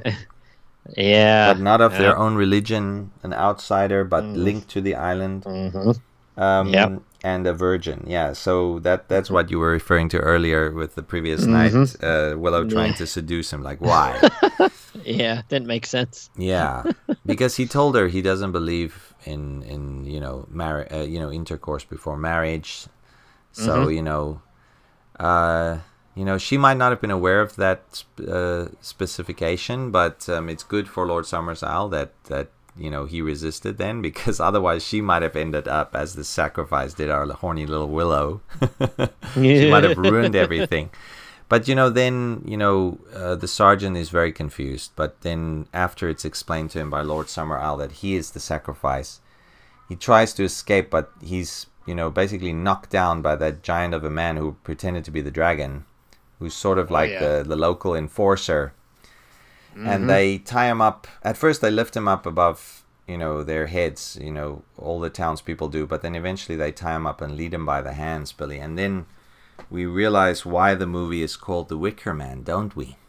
Oh my gosh, yeah, this is crazy. So they lead him to a giant effigy of a man made of all tree branches and sticks and everything, wicker basically. Wicker. And they have all different chambers of this that have animals in them, and then there's a chamber inside the head of this wicker man for our buddy Sergeant Howie, and they're gonna slap him in there and then roast some marshmallows. Yeah, that's right. They're gonna burn the poor guy to death. And this scene is very protracted, right, Billy? Because basically what happens is it's him stuck in the wicker man, pleading for his life at first, and then realizing that's not going to do any good. He starts to appeal to their reason and saying that this will not change anything. Your religion is a lie. And, there's only one true God, Jesus Christ. And at first he tries to also turn it back on Christopher Lee by saying that if this sacrifice doesn't work, then next year you should sacrifice Lord Summerisle. Only he will do, right? But and you can see the look on Lee's face when he says that. Yeah. If you notice, he has a face on that he looks kind of scared, like he might be right. What if he's right? Exactly. He was very taken aback by that turn of events. But then, it doesn't matter in the end, because Sergeant Howie's life's still going to end. And he realizes there's no way out. So he tries to, at first, quickly convert them to Christianity, essentially, right, Billy? With at first trying to shout louder than they are, because they're now singing and dancing around this wicker man. And then he decides to counter that with his own hymn by singing a Christian hymn, but that's not working because his hymn is just being drowned out by the singing of the entire village, the entire island. And then the heat starts because they've already lit the flames, and the fires have already started burning, and the animals have started screaming. And, then the only recourse he has is to lie down in the wicker man and start to pray to God. Yeah, he starts to pray to his own God for mercy at first, and then pray for his soul. And then there's this horrifying scream, right, Billy, coming from the wicker man as the flames engulf that section of the wicker man. And then that's creepy. Yeah, that is very creepy. And then they show this happened right at the sunset, when the sun is lowering into the clouds and the sacrifice is complete. And then that's where the movie ends. We never do get to know whether the crops, improved the next year. It doesn't even matter if they did, because it would all have been just chance. But it's also, the end of Sergeant Howie's life and the end of us being Sergeant Howie, the viewer, the end of the movie for us. So very, very disturbing, very horrifying way to die. Perfect. The perfect ending. Perfect ending, perfect tone, and it's a perfect twist. Right, Billy? Yeah. I mean, even if the sergeant, even if you suspected he would die because he's interfering, you didn't know that he was being led by the nose the whole time. Everything happened based off of what they intended to happen. It was all a game. It was all a set of breadcrumbs that they threw to the sergeant that led him to the cliff, because he had to come of his own free will. They made him come of his own free will by appealing to his nature as a police officer. Leading him with a string of clues, leading him on. And that's what happened at the end there. So I bet, before he died, he regretted not, giving in to the charms of our lovely Brit Eklund Willow there. Because, now he died a virgin. The poor guy. Poor Sergeant Howie. Poor Sergeant Howie there, yeah. Man, this is a great film, Billy. The original is, you can see why it's a classic. Great cinematography, fantastic acting, excellent script, amazing set pieces, and fantastic costume design, too, if you think about that. They drew the line nicely between modern costumes, folkish costumes, and then the absolute craziness of the final Mayday procession Halloween type costumes. Mm-hmm. Wow, the costume design was fantastic. So whoever did Christopher Lee's hair should have gotten the Oscar for best. I don't know, whatever you get. Makeup or whatever makeup that's effects, considered. This a great movie. So Billy, I have to thank you for getting us to talk about this finally, because it was a boatload of fun. Yeah, I mean, and these were, to my knowledge, there was no, this was all shot on location. There was no, they weren't in any studio or anything like that. And I did find out that one place was where Lord Summerisle had his big mansion, is Colzine Castle. I don't know. We need to hit up our buddy Martin Gray to pronounce some of these things. This isn't Martin's neck of the woods in Scotland, right? Yeah, so Scotland, we got to get him to listen to this episode. He's not a horror guy, but I'm sure we can get him. He's listened to a couple of Long Box of Darkness episodes. He listened to some Magazines and Monsters in the past. He can definitely chime in, I hope, and help us out with some of the names in this movie. And also the pictures look beautiful. My goodness. Stunning. Also, they throw you off a little bit here, Billy, because don't they also at the end of the movie thank the people? They thank Lord Summerisle and the people of Summerisle, and for this movie, for making this movie, for allowing them to make this movie. And they're completely fictional. They don't exist. There is no Lord Summerisle. There is no people of Summerisle. There even isn't a Summerisle. So the fact it's that called something sort of similar, but not that. Yeah. So kudos to them for freaking us out even more by doing that, right? Yeah, so, that's funny. Fantastic movie. Now, Billy, that gives us a segue to go to the failed remake, but this is the part of the discussion where you and I are going to have a little bit of fun. More fun than we've already had, because this is the comedic segment, I think. Yeah. So this Billy, is a tough one. Introduce this part of this movie, though, the remake in 2006.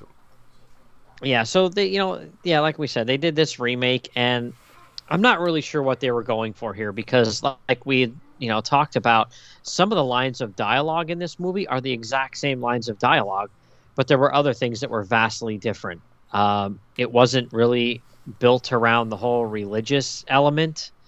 There wasn't that juxtaposition of pagans and, Christian ideologies. There was really none of that. The island it was honey on the island is what they were cultivating there, not, fruits and vegetables. Like, there was a lot of, very stark differences. But then, like I said, sometimes some of the lines were exactly the same. And I don't know. It's very tough to, if you don't ever see the first one and you just see the remake, you probably wouldn't think it's like that terrible. But if you see the original and then you see this one, you'll really be let down. Yeah, yeah. You see, the two main ingredients that this movie didn't have that the original had was the fact that they didn't make this about religion. That was a massive failure on their part. That's why the first one worked. It had the religious terror aspect to it, which The Exorcist had. And in fact, there is a connection with The Exorcist because the leader of the island is not Lord Summerisle, it's Sister Summerisle in the remake, and she is played by Ellen Burstyn, who's the mom from The Exorcist, the original Exorcist, right? So there is a connection there, and yet no religious horror in this remake, which severely detracts from the horror here, right, Billy? Yeah, it's weird. It's almost like in the first movie there were men, women on the island, you know what I mean? There was no, there was nothing, no gender like pitted, I will say, against each other, but in the remake it was like probably the island was probably like 95% women, and they just had a couple men there to help them procreate, and that was it. And they were used as like slave labor and stuff. It was almost like a sexism type angle or something like that. It was weird. Yeah. Well, I mean, that's because it was based around the whole concept of bees and honey being the reason their crops have failed. Their honeybees are not producing. They are set up, their whole society is set up like a hive where the queen bee, is ruling. So the women are more respected here. It's a matriarchal society because it's like queen bees running separate little hives. Oh, yeah. And the men are only drones, like you say, meant for labor and procreation. Maybe some defense as well. I mean, we see that at the very end where the men restrain, Nicholas. And of course his character is completely different. He is a cop, but that's the only thing that's similar. But he's got a more personal connection with the island, right, Billy? Because Willow, the mother, in this case, is the mother of Rowan Morrison, which wasn't the same in the original. She used to have a relationship with him. They were, in fact, engaged to be married, 10, 15 years ago. And she had left the island, and then she had returned to the island after she found out she was pregnant with his child. And then, so there is some kind of a different kind of horror to this movie. It just doesn't work as effectively because they tease you with it. It could have worked very well. For instance, the very opening scene, the first opening scene of the movie is Nicolas Cage as a motorcycle cop pulling over a car with a mom and her daughter in it. And the daughter keeps throwing her doll out of the window. So obviously that's dangerous. So Nicolas Cage pulled them over. He brings back the doll. He gives it back to the girl. The mom apologizes. The girl does it again. And just as he goes to pick up the doll, what happens, Billy? Oh, a tractor trailer is coming the opposite direction and head on smashes the crap out of the car with the mom and the little girl in it. It's like, oof, man, is that brutal. The mom's dead, probably died on impact, but the little girl's still alive in the back of the car. And Nicolas Cage, the car is burning. Nicolas Cage tries to free her from the back window, but he can't, and then the car explodes, and he feels that he failed them, that it's his fault. He couldn't save them, because after all, he pulled them over, for something as insignificant as a doll, and then, he blames himself, essentially. So he's on leave from the force. So, he keeps seeing this girl that he failed everywhere. The girl that died in the car, this dead girl. He keeps seeing her in his dreams and stuff. So that's already like a good connection with the story but then it's just too convenient, right, Billy? Because right after this accident with this mom and this girl, and he's off the force temporarily for psychological reasons, he gets this letter from this old flame of his, Rowan. Willow Morrison. Willow, yeah. And she is appealing to him to come to Summerisle to help her to find her missing daughter. Yeah. So very convenient at that point in time. And then, he goes there. He decides to, help her out because he used to be in love with him, but she left him without any reason why. So he tracks down the Summerisle. Not a lot on Google or anything. on the internet. And then he charters this little plane. The guy's very reluctant to take him to the island because he's doing the deliveries and it's a private island. He doesn't want to lose his contract with them. Yeah. But he decides to take him. So he makes his way by plane as well, just like in the first movie, in the original, to this remote island. And then it's in Washington State, right? I believe this island chain. What would that make it part of Maine or... No, it's like the Pacific Northwest. Oh, Pacific Northwest. Sorry, yes, of course. Yeah. Up there on the west coast, way up there in the corner. Because there's a lot of little islands and stuff like that all around there. Oh, okay. Up there, yeah. Yeah, because he's from California, for heaven's sake. So now he's suddenly saying he's got jurisdiction over there. Yeah, that's one thing that makes no sense about that movie. It's like, oh, you're a cop. Well, that's great, but you're going to help somebody and you're in a completely different state. You'd have no jurisdiction to do anything there. Exactly. And he's on leave. I mean, he's only got his badge and his gun, but that's it, And he's got... Oh, by the way, he's also... Listeners, he's also allergic to bees. So he offends the people from the island right off the bat when he arrives by killing a bee. Because after all, he's... he could die if it stings him. He kills a bee in front of... basically all the women, who are the rulers of this island, and they are highly upset by pissed, this. Yeah. So much so that they don't even give him any honey the next morning for his cereal or his coffee or tea, whatever he's drinking.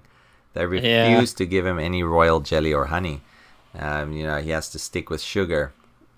And then he meets this creepy little girl who's the housemaid or the servant at the bar or at the inn where he lodges, right?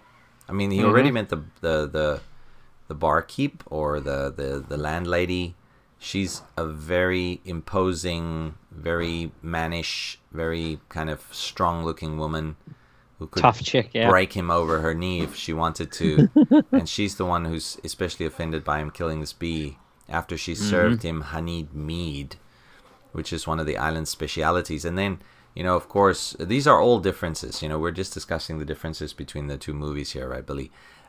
He meets this servant girl, and she, later on while she's chopping wood, he asks her a few questions about Rowan Morrison. Did she know Rowan Morrison? She doesn't say yes or no. She just laughs and giggles at him. And then before he leaves, she grabs him by the arm and says, "When you leave, take me with you." You know, so he doesn't know what to say. I didn't know what to make of that. Yeah, I didn't know what to make of that. Well, I think she's like Rowan was, when Rowan... sorry, I should say Willow. Sorry, Willow, his ex-fiancée was, because she ran away from this island, when she was young. And then she returned to it. And then this little girl's the same. She's young. She sees there's something wrong with this. Her life's being restricted. She's rebellious. She wants to leave. She can't. She's like the bad apple in the bunch. So, she wants to find a way off of this island. And now you're wondering, how did Willow get off? 15 years previously, we don't know. But the point is, right, there's something wrong here. So he's starting to suspect this. So then it follows roughly the same story as the original, right, Billy? He heads towards the school. And that now what you mentioned is the same lines are being lifted straight from the original movie in the school where he interrogates the girls. But rather than a beetle being tied up in the desk, what is it in Rowan's desk? There's a crow in there. Jeez, what does that symbolize? The crap out of him. I mean, crows are traditionally, yes, they're harbingers of death, or in some cultures and religions, but yeah, I don't see any correlation between a culture that venerates honey and beehives and crows, not really. Maybe I'm just too dense to see the connection there. But yeah, the beetle was much better in the original movie, symbolizing the inescapability of this island, and the sergeant being the beetle, just circling in circles and circles. What's going to happen to Sergeant Howie? Yeah. So, basically, there's lots of things that already don't work, right, Billy, in this movie, in this remake. And Nicolas Cage's performance is not one of his best performances. I mean, we've come to love Cage for delivering these completely insane performances. But this one is that at the very end. But when he's interacting with the people, it's just bad acting, I think. This is Cage being Cage, but you don't have you cannot be Cage in this part of the movie. You have to be a cop, doing investigations. Every single scene he does is over dramatized, don't you think? Like, for sure. Oh, for sure, yeah. And then the thing that bums me out the most is definitely how the ending to the first film was pitch perfect, because it was frightening, scary. There were a lot of unanswered questions. It really, you would leave that theater or shut that movie off and just be blown away and be oh man, because again, it's not a happy ending. It's kind of creepy. And this one, it's just it doesn't end with him being burned up. That's kind of, oh man. Yeah, I mean it does, but not like in the first movie, like you say, Billy. This one has, first they stuff him in a bee helmet, right? The bees have to sort of anoint him as the sacrifice. There's a couple of other things that happen too, like he realizes that this matriarchal society is malevolent when he breaks into the doctor's house, and he gets stung by bees at one point in time when he stumbles on their secret beehives, and the fields where the beehives are kept are all in these hexagonal shapes, just like a beehive, right? So yeah, it's incredible, but it's not as disturbing as the folk songs in the first, in the original. The folk songs is what caused the atmosphere to sort of become more fraught. But here there's none of that. It's just him stumbling into a field of bees. Okay, scary. Getting stung to death by bees is scary, especially if you're allergic to them. But it's not a horror. It's scary. For me, particularly, there's nothing malevolent about these bees. They're just dumb insects being controlled by these women. Not controlled even, just utilized. No.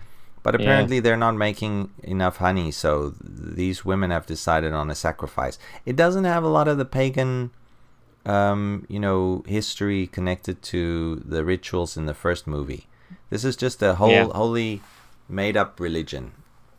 Which is also disturbing, having a made-up religion, showing that it could exist. Cults spring up all the time, right, Billy, based off of crazy stuff. Oh, sure. Crazy notions. Yeah. But this one didn't have that, a cult springing up around honey. It should be terrifying. It's not. It's not that terrifying for me. But, what is terrifying is that this time they've got... It turns out that this girl is his daughter, the missing girl, Rowan, because the mom discloses this to him. She says that she left him because she got pregnant and she wanted to go home. She was scared. She was overwhelmed because she came from this island that kept her very restricted and conservative. She didn't know what to do, so she headed back to a place where she feels safe. And then he's disturbed to find out this is his daughter, but he also suspects she's already dead. He follows the same train of clues that Detective Howie or Sergeant Howie did in the original movie, where he learns about the May Festival and that the girls might be intended as sacrifices, because he sees the same pictures on the walls of the inn where he lodges, and all of that part's the same as the first movie. But then at the end there's an added betrayal. Well, the first, like I said, the first reason it failed is because there's no religious Christian aspect to it versus paganism, right, Billy? So the second reason it failed is it didn't have a central figure as compelling as Christopher Lee was as Lord Summerisle. Ellen Bernstein as Sister Summerisle, she's not interesting at all. She's a great actress, I think, but she's not compelling in this role. It's not scary. It's not disturbing. The only thing that made it slightly weird is the Braveheart face paint that she wore at one point.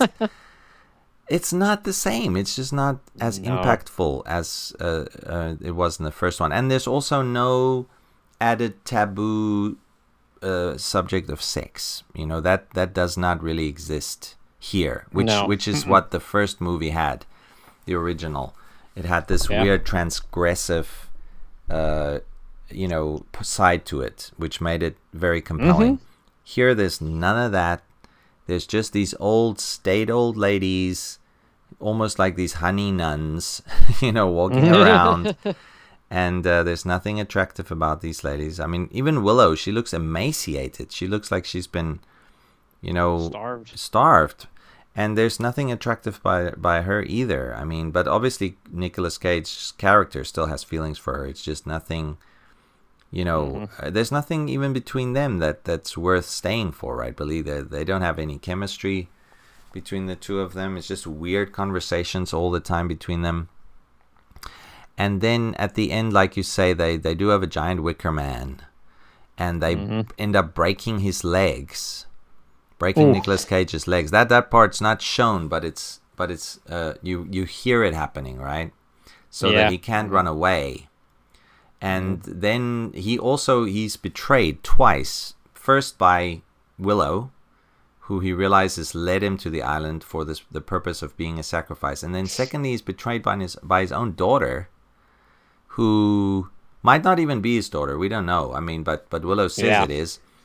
But she betrays him too by also leading him around thinking that he's saving her when she's just playing a role. So in the end, of course, there is a burning, in the Wicker Man. They hoist him up inside the innards of this Wicker Man as well.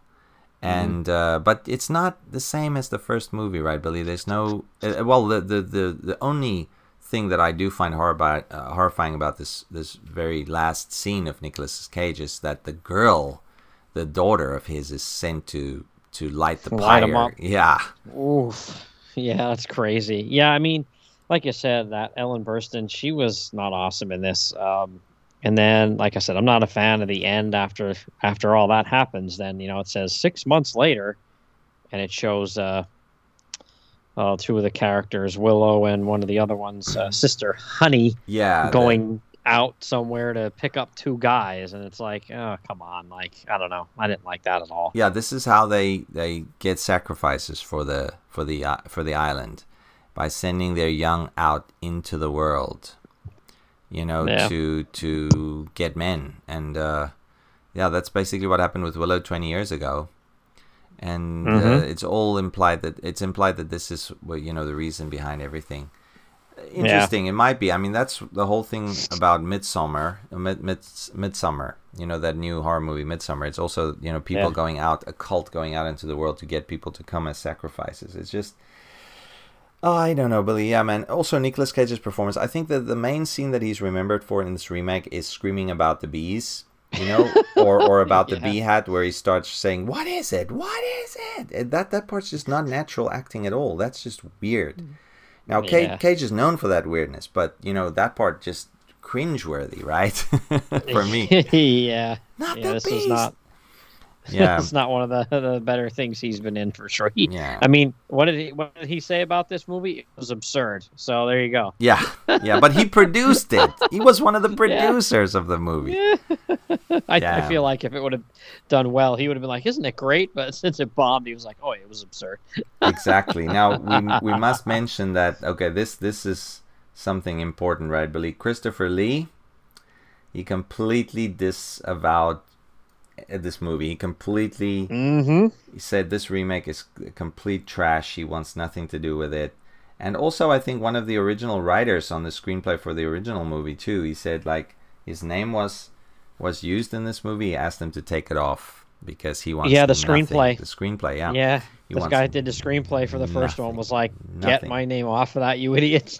Yeah, exactly. And then one of the biggest complaints, I think my wife mentioned this when we watched it, is why did they kill the pilot? Because after all, wasn't the pilot doing what they wanted him to do?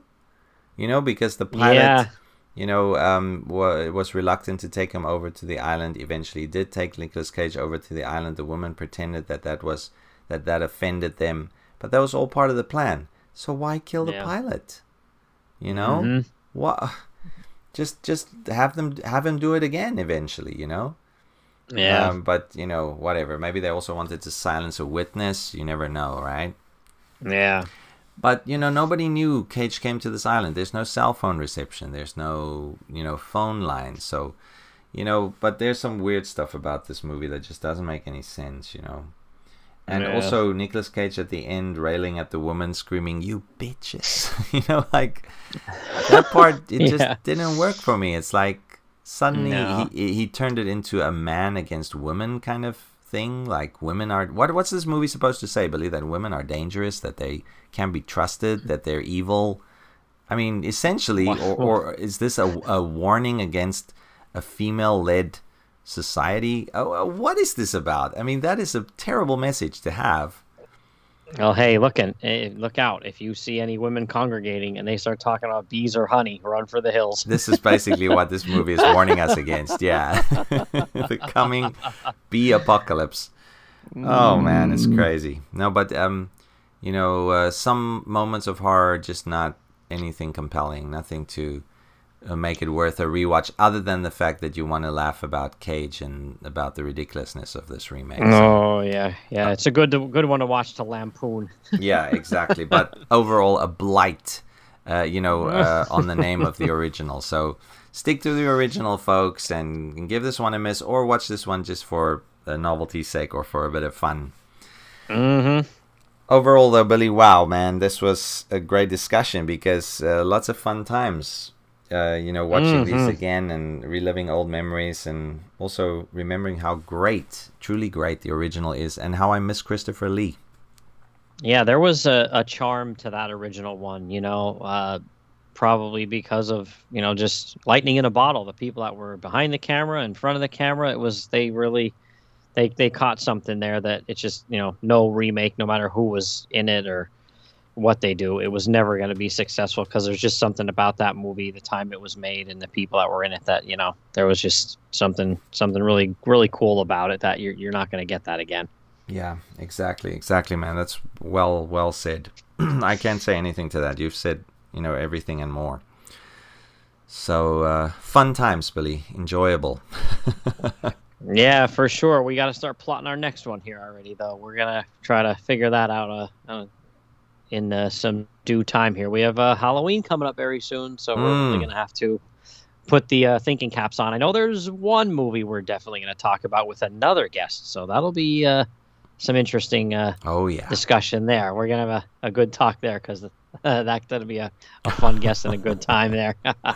Yeah, looking forward to that, Billy. But we don't want to spoil or tease too much. But yeah, there's some good listening coming up for you Magazines and Monsters fans out there. Mm-hmm. Yeah, so all right, so why don't we take a break here, and then I'll come back and wrap things up.